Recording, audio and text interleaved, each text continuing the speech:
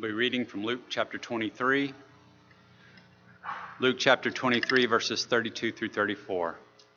And the Bible reads, "And two others also, who were criminals, were being led away to be put to death with him.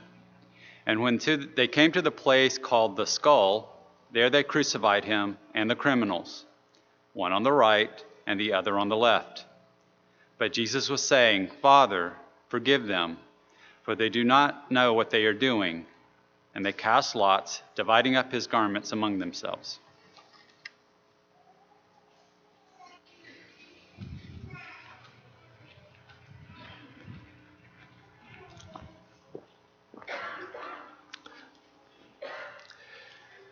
They say that your character is revealed in times of crisis and suffering.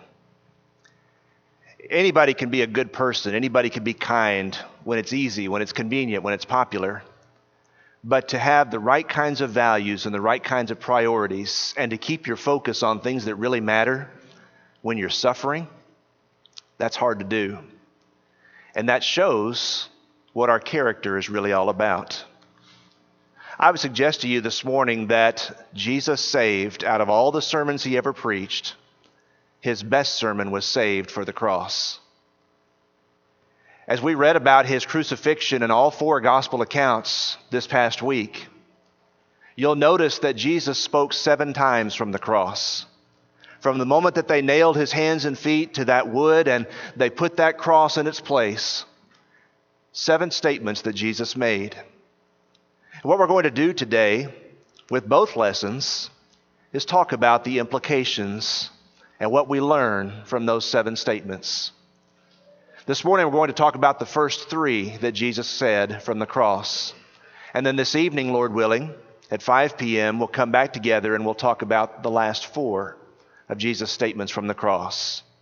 It's the greatest sermon that Jesus ever preached. When you think about the cross, think about the attributes of God. Because the cross, in a very painful and a horrific and yet in a glorious and amazing way, shows us what our God is like. What's God like? He's a God of love. He manifests his love toward us in that while we were still sinners, Christ died for us. Romans 5 verse 8. And yet he's a God of wrath and indignation because of sin. And the wrath of God, the fullness of the cup, was poured out upon his Son, Jesus Christ, for us. The love and wrath. The mercy and grace of God are seen at the cross, aren't they? But also the justice of God, the fairness of God, the fact that God must do something with sin. He cannot just let it go unrequited, undealt with. When you think about the cross, the holiness of God, the fact that God is pure and sinless, and the fact that God is wholly devoted to the very greatest glory there is, his own glory, those things are seen in the cross as well. And so when we survey the wondrous cross, when we think about what Jesus did for us, we must think about God and what he's like. But we also need to think about Jesus and the fact that in his deity and in his humanity, you see so much of the price that was paid for us on that day. What I'd like for us to do this morning is just look at the first 3 statements that Jesus made from the cross and ask ourselves the question, what do these things say about the character of Jesus? What do they say about ourselves? Open your Bibles, if you would, with me this morning to Luke chapter 23, the passage that was just read a moment ago. Luke chapter 23 and verse 34. When you study the 7 statements of Jesus from the cross, the first thing that he says in Luke 23 verse 34 is a word of forgiveness. As they nail his hands and feet to the cross, it's a prayer. Here's what he says, Luke 23 verse 34. "Father, forgive them, for they do not know what they do." I'd like to make 3 observations about that statement worthy of your reflection this morning. In the first place, I want you to observe that Jesus is a man of prayer. His ministry was filled with prayer from beginning to end, from start to finish, first and last. Jesus was a man consistently of prayer. He prayed before his apostles were selected. He prayed when he was hungry. He prayed when people were hurting. He prayed when people succeeded in following Jesus and following God. Jesus is a man of prayer. And 3 times from the cross, 3 of the 7 statements that we're going to talk about today are in fact prayers, starting with this one: Father, forgive them. They know not what they're doing. Notice that there is a relationship that Jesus has with his heavenly Father. It's not as if this is the first time he's ever called out and cried out to his God. Jesus spoke to his Father, and there's a sense of familiarity, and there's a sense of reverence for who God is. But notice as well, as you think about Jesus' statement here, notice that Jesus' prayer is not for himself first and foremost. The other 2 prayers would be. Matthew 27, verse 46, Jesus says, my God, why have you forsaken me?" We'll talk more about that, Lord willing, this evening. But he's talking about himself in that prayer. And in Luke 23, verse 46, the last thing he says, "Father, into your hands I commit my spirit." A prayer about his own spirit, about what's happening with him. But not this first one. It's a prayer for the people that were nailing him to the cross. It's a prayer for others. Stop and think about what Jesus was going through at the moment. They had nailed his hands to the cross. The hands that he had used to touch lepers and to bless little children.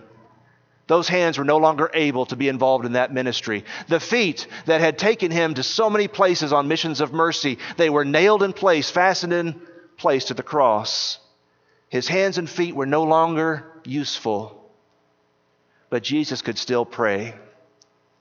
One of the lessons I take away as I think about Jesus praying for his enemies at the cross is the fact that prayer is a ministry, no matter whether we can use our hands and feet, no matter what we're able to do otherwise with our health and our abilities. Prayer is a ministry that is worthwhile, and it is in many ways the very best ministry we could ever be involved in. May God help us to be men and women of prayer, and especially in times of crisis and suffering. Jesus spoke a word of forgiveness. He's a man of prayer.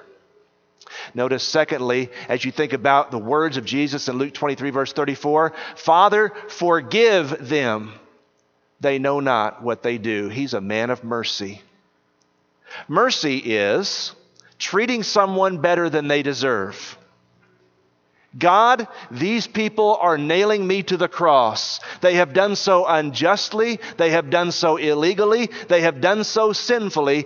God, I'm praying for you to forgive them because they know not what they're doing. This is the one who said and preached, "Blessed are the merciful, for they shall obtain mercy," Matthew 5, verse 7. This is the one who said that the thing that is most important in this world is forgiveness. When people would come to Jesus, for example, in Mark chapter 2, when the friends of the lame man let him down through the roof, through the hole in the roof, the Bible says that the first thing Jesus said to the lame man in Mark chapter 2, verses 1 through 11 is, "Son, your sins are forgiven you." Because Jesus knew that even though this man couldn't get up and walk, that wasn't his biggest problem. His biggest problem was that he was a sinner in need of redemption, in need of forgiveness, in need of cleansing. And as people continually are trying to tell us what's most wrong with the world around us, and everybody's got an opinion about that, the words of Jesus from the cross ought to resonate in all of our ears, no matter what our political viewpoints and perspectives might be. The thing that people need is to be forgiven by God. More than anything else, Father, forgive them. And the thing that the cross accomplished, brothers and sisters and friends, is the forgiveness of mankind. That's why he was dying. That's why he was giving his life for us. He's a man of mercy. He treats us better than we deserve. Out of all the problems that we face in life, out of all the challenges that we are confronted with, only sin goes with us after we die. Only sin stays with us when we leave this world. Jesus died so that we might be forgiven of our sin. He treats you and he treats me better than we deserve. And if the enemies who nailed him to the cross could find forgiveness, so can you and I. Think about what Jesus says in Luke 23:34. Father, forgive them, they know not what they do. He is not just a man of prayer and mercy, but he's a man of perception. They know not what they do. Have you ever stopped to think about what that means? Did they not understand that they were nailing somebody to the cross? They did. Did they not understand that the point of all of this was that Jesus was going to be crucified and going to die? That's exactly what they wanted. Crucify him, crucify him. In fact, the high priest had said in John chapter 11 that it's good for one to die so that the good of the nation can be accomplished. So they understood on an intellectual level, on a basic level, they were crucifying somebody. But Jesus says they know not what they do.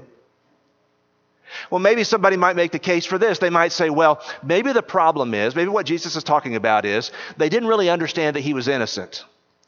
I don't know that I buy that either. There were plenty of people who declared the innocence of Jesus. Pilate, among all, if you read Luke chapter 23 this week as you thought about the crucifixion of Jesus, at least 3 times in Luke 23, Pilate says, this man has done no evil. I can find no fault in him.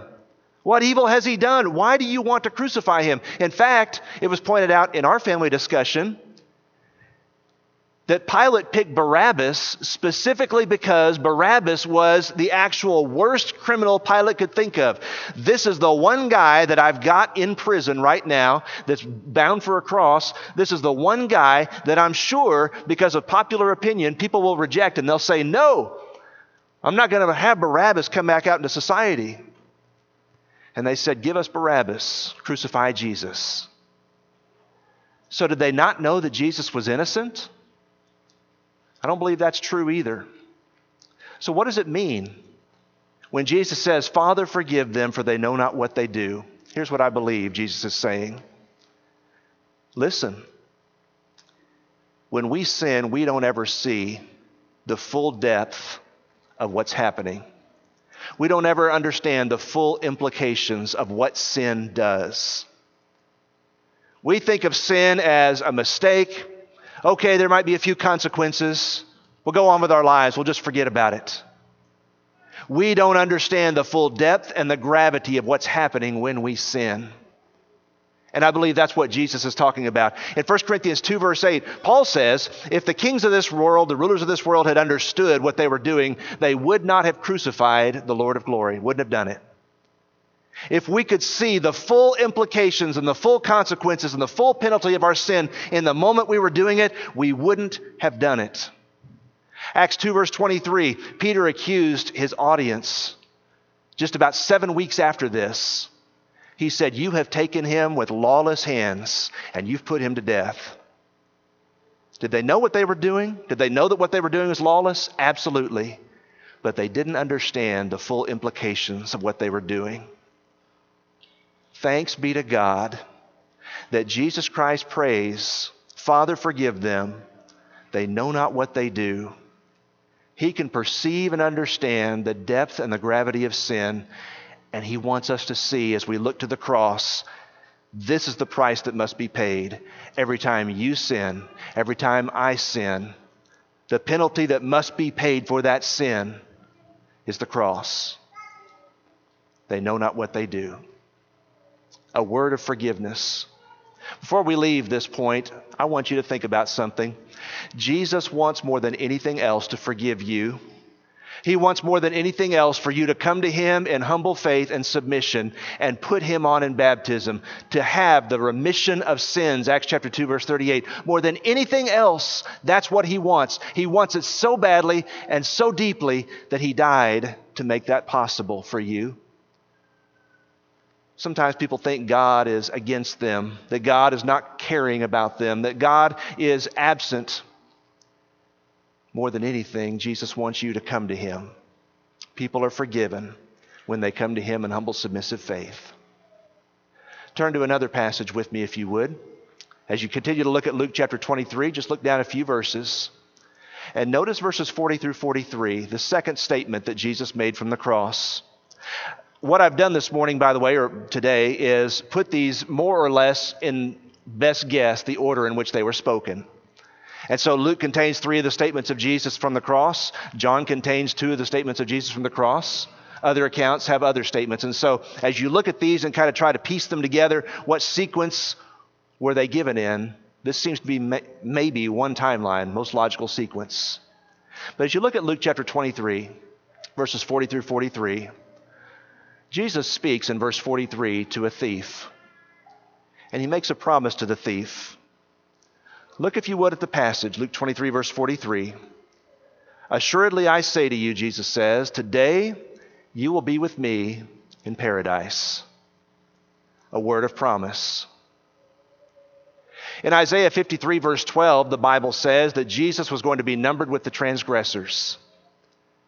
There was not just one cross on Calvary that day, there were 3 crosses. And as people walked by, these looked like ordinary criminals suffering the consequences and penalties for their crimes. That's what people thought as they were coming in and out. It was Passover. It was a busy time in Jerusalem. And they saw those 3 crosses. It's interesting to think about the way Jesus came into the world and about the way Jesus left the world. Humble from start to finish. He came into this world. He was born in a stable and surrounded by animals, farm animals. It wasn't as romantic as people try to make it when they put their nativity scenes on their lawn. It was dirty. It was dingy. It was not the place you'd want to give birth to a baby. And when Jesus left this world, he left being numbered with the transgressors, with criminals. He's the King of Kings and the Lord of Lords, and yet he shows us that humility is the path to honoring God. Now notice, there were 2 crosses that day, other than the one that Jesus was suffering on. 2 thieves. In Luke 23, verse 39, the Bible indicates that one thief rebelled against Jesus. In Luke 23, verse 39, the Bible says one of the criminals who were hanged blasphemed him, saying, "If you are the Christ, save yourself and us." You know, Matthew's account that you read this week tells us that both of the thieves said these kinds of things. And that is interesting because Luke just points out this one, and then he points out the attitude of the other thief. Evidently, the other thief had a change of heart at some point. But this first one that we just read in Luke 23, verse 39, right along with the enemies of Jesus, he turns and he talks to the dying man on the cross next to him. If you are the Christ, save yourself and us. Rebellion. But as you look at the other thief, he repented. In Luke 23, verse 40, the other thief says, he rebukes him, and he says, "Do you not even fear God, seeing that we are under the same condemnation?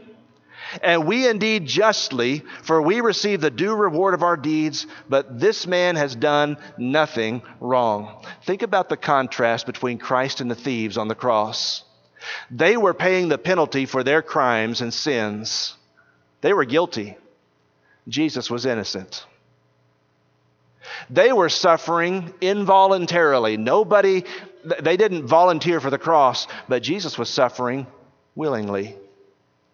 There's a contrast there. They were paying the price for their own sins. Jesus was paying the price for everyone's sins because he himself was pure and innocent and without sin. Hebrews chapter 4, verse 15. And so this thief repents. This man has done nothing wrong. And then he makes an amazing statement in verse 42 of Luke 23. He says, "Remember me, Lord, when you come into your kingdom." A dying man saying to another dying man, "I want you to remember me." And the Bible indicates that Jesus made a promise. That's what Luke 23:43 is. It's a promise. And notice the certainty of it. Jesus begins the statement by saying, "Verily," or "truly." Truly, I say to you. Is this certain? Can I take this to the bank? Is this going to happen? Jesus gives the promise with certainty. But he also talks about the speediness of it. This day, we're going somewhere, you and me, thief. This day, we will be somewhere else. Our bodies may remain nailed to these crosses. People will take our bodies down and do with them what they will. But we will be elsewhere this day. Notice the company of it. You will be with me, Jesus says. You will be with me. and the gloriousness of the promise in paradise. The Bible indicates that the righteous dead go to a place where there is no sorrow, no sickness. And Jesus said to that thief on the cross, "This day you'll be with me in that place." It's a promise. And what's amazing to me is that Jesus, a dying man, makes a promise to another dying man about the future. And even today, Jesus makes promises to dying men. You know, when you stop and think about it, none of us are going to live forever. We are all, in a sense, terminal. We're all going to leave this world one day if the Lord doesn't return first. And there are promises to be made because of what Jesus did at the cross. Jesus promises that what Paul said in Philippians 1:21 is true. For to me to live is Christ, and to die is gain. There's something beyond this life. Everybody's going to spend eternity somewhere. Jesus says, "I am the resurrection and the life. Whoever believes in me shall live even if he dies. And he who lives and believes in me shall never die." John 11, verse 25 and 26. Because of what he did at the cross, there are promises that are available to you and me. Don't leave this life without accepting and embracing the promise that Jesus Christ makes. By the way, some people say, well, the thief on the cross proves that you don't have to be baptized in order to be redeemed. A couple of things quickly by way of response. Number one, while Jesus was on earth, he had the power to forgive sin any way he wanted. He could forgive sin any way he wanted. Number two, you don't know who this thief was, where he came from. You don't know anything about him except that he suffered on that cross. John the Baptist had been baptizing people in the wilderness for years before Jesus came. And you don't know that that thief wasn't baptized at some point. I'm just making that point for argument's sake. Somebody says, well, maybe he wasn't baptized. Jesus could have forgiven sins any way that he wanted to.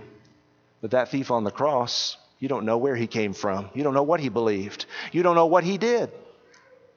You just know that Jesus made a promise to him and forgave him, because Jesus had the right to do that. Incidentally, one more thing, he lived and died under the Old Testament system, under the Old Covenant. We're not saved by the Old Covenant, we're saved by the New, the promises that Jesus makes in the gospel. A word of promise. Number 3 this morning. Turn with me, if you would, to John chapter 19. What does Jesus say from the cross? "Father, forgive them, they know not what they do. Truly this day you will be with me in paradise." What does he say from the cross? As we learn about his character, as we learn about what pours out, what comes out when he's suffering. In John chapter 19, verses 25 through 27, a word of devotion. John chapter 19, verses 25 through 27. Let's read together. John's account contains some unique aspects and some unique statements that are not found in the other three gospel accounts. Beginning in verse 25. "Now there stood by the cross of Jesus his mother and his mother's sister, Mary the wife of Clopas, and Mary Magdalene. When Jesus therefore saw his mother and the disciple whom he loved standing, he said to his mother, 'Woman, behold your son.' And then he said to the disciple, 'Behold your mother.' And from that hour, that disciple took her to his own home." There's a question about how many women are being named in verse 25. Is it 3 or 4? I'm going to take the position this morning that it's 3, but you can do some research on that if you like, and maybe there's 4. I do know who 3 of them are, because if you compare and contrast Matthew, Mark, and Luke's account, there are 3 women that are definitely there. One of them is Mary Magdalene. Mary Magdalene. And it's an interesting thought to ask. When Mary Magdalene was standing there at the cross, looking at Jesus, hanging there and dying, his life pouring out of the wounds in his hands and his feet, out of the crown of thorns that was there on his head, as she was looking at him, what's she thinking? What's going on in her heart? What's going on in her mind? For Mary Magdalene, the cross was a place of redemption.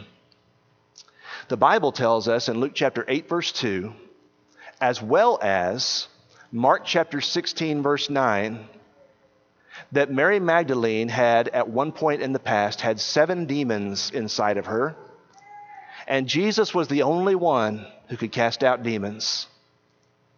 He had done something for her that no one else ever could.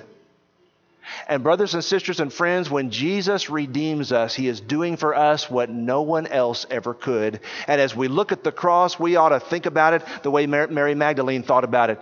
That's the deliverer. That's the Redeemer. That's the one who can do for me what no one else can. She looked at the cross and she saw it as a place of redemption. Her deliverer was dying. But not only was Mary Magdalene there, another Mary was there. Another woman was there. The mother of James and John, the mother of the sons of Zebedee, Mary's sister. And interestingly enough, it had not been that many days earlier that she had come with James and John, her 2 sons, to Jesus in Matthew chapter 20, verses 20 through 28. And you know what she asked for? She kind of came on behalf of her sons, and she said, Lord, will you give James and John, my boys, the right and left hand when you sit on your throne in the kingdom? Can they be your number 1 and number 2? Can they be your first lieutenants? They want a place of power. They want a place of authority. And you know they're good guys. And by the way, I'm your mother's sister. You ought to listen to me. And when we look at the cross, when that woman looked at the cross, she must have been rebuked. You know, sometimes we're all about ourselves and we think the world revolves around us. And if people don't think that we're special or important, or if they don't approve of the way that we're doing things, we think that that's just the worst thing in the world. And we look for power and we look for prominence and we look for authority and we look for position and we try to get those things for ourselves. Jesus says, the Son of Man did not come to be served, but to serve, and to give his life a ransom for many. Mark 10, verse 45. The path to true greatness is always, always, always through sacrificial service. The cross is a place of rebuke for those who think that there's greatness to be found any other way. Think about Mary, Jesus' mother. John chapter 19, verse 25. I'm fascinated as I read this series of statements from the cross that so much of what Jesus says is out of concern for others. Father, forgive them. He's concerned about sin. Today you will be with me in paradise. He didn't have to say that, but he's concerned about a thief's soul. Woman, behold your son. He looks down and he sees Mary. And there's some interesting things going on there. Mary, his mother. Back in Luke chapter 2, verse 35, when Jesus was born, they brought him to the temple. Someone prophesied to Mary and they said, a sword is going to pierce your soul. And you observe Mary in the Gospel of John. In John chapter 2, Mary is present. And in John chapter 19, Mary's present, but she's absent everywhere else in the Gospel of John. In John chapter 2, she's there at a wedding. They don't have enough wine, Jesus. What are you going to do about it? And in John chapter 19, she's standing silently. She doesn't say anything in John's account. No words in her mouth. But she's standing there. And you know the sword is piercing her soul because that's her son. I've always wondered where Joseph was, Mary's husband. It seems like it may well be the case that Mary's husband died at some point in Jesus' youth, because he's not mentioned after Matthew chapter 2, for example. He's never mentioned in the narrative accounts again. And so Jesus, being the oldest, looks and sees his mother. Who's going to take care of her? Who's going to provide for her? Woman, behold your son.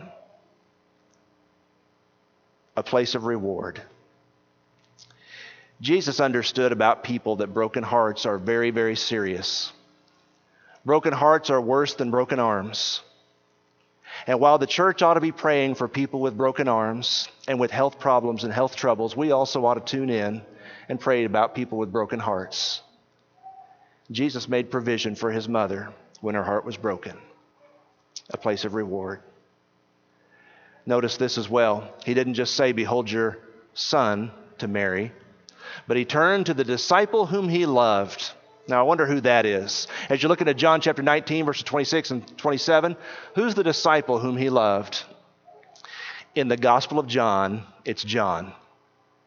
Someone has said that in the Gospel of John, Jesus is never invisible and John is never visible. He doesn't use his own name. For him, it's a place of responsibility. When he looks at the cross and he sees Jesus dying, he sees all these other things, redemption, rebuke, because he's one of the ones that was asking for place and prominence in the kingdom. He sees the reward Jesus provides for his mother, but he also understands this is a place of responsibility for me. Jesus uses people. He uses people to carry on his work in this world. Jesus was suffering and dying for the sins of humanity, and Jesus looked at John and he said, "Take this woman and treat her as your mother." And the Bible goes on to say from that moment on, he took her into his own home. The cross is a place of responsibility. In Matthew chapter 25, verse 40, Jesus pictures the judgment day. And he said, "I'm going to say to people on that day, inasmuch as you did things to the least of these my brethren, you did them unto me." Christ has no hands but our hands to do his work today. Jesus wants to use you and me to carry out his work in this world. When we talk about being near the cross, we ought to be thankful for the redemption that's provided. We ought to be thankful for the promises that are enjoined upon us because of what Jesus did. But we also ought to remember that being near the cross is also about responsibility before God. It's also about how can I best serve and follow in the footsteps of Jesus, that God might be glorified. When somebody suffers, that's when we find out what our character really is all about. And all of us, when we suffer, we'd have to admit, you know what, my character's not as great as I thought it was. I'm not doing as well as I estimated earlier. When Jesus suffered, grace and goodness and promises and hope are what poured out. When we survey the wondrous cross, we ought to listen very carefully to the words that our Savior uttered.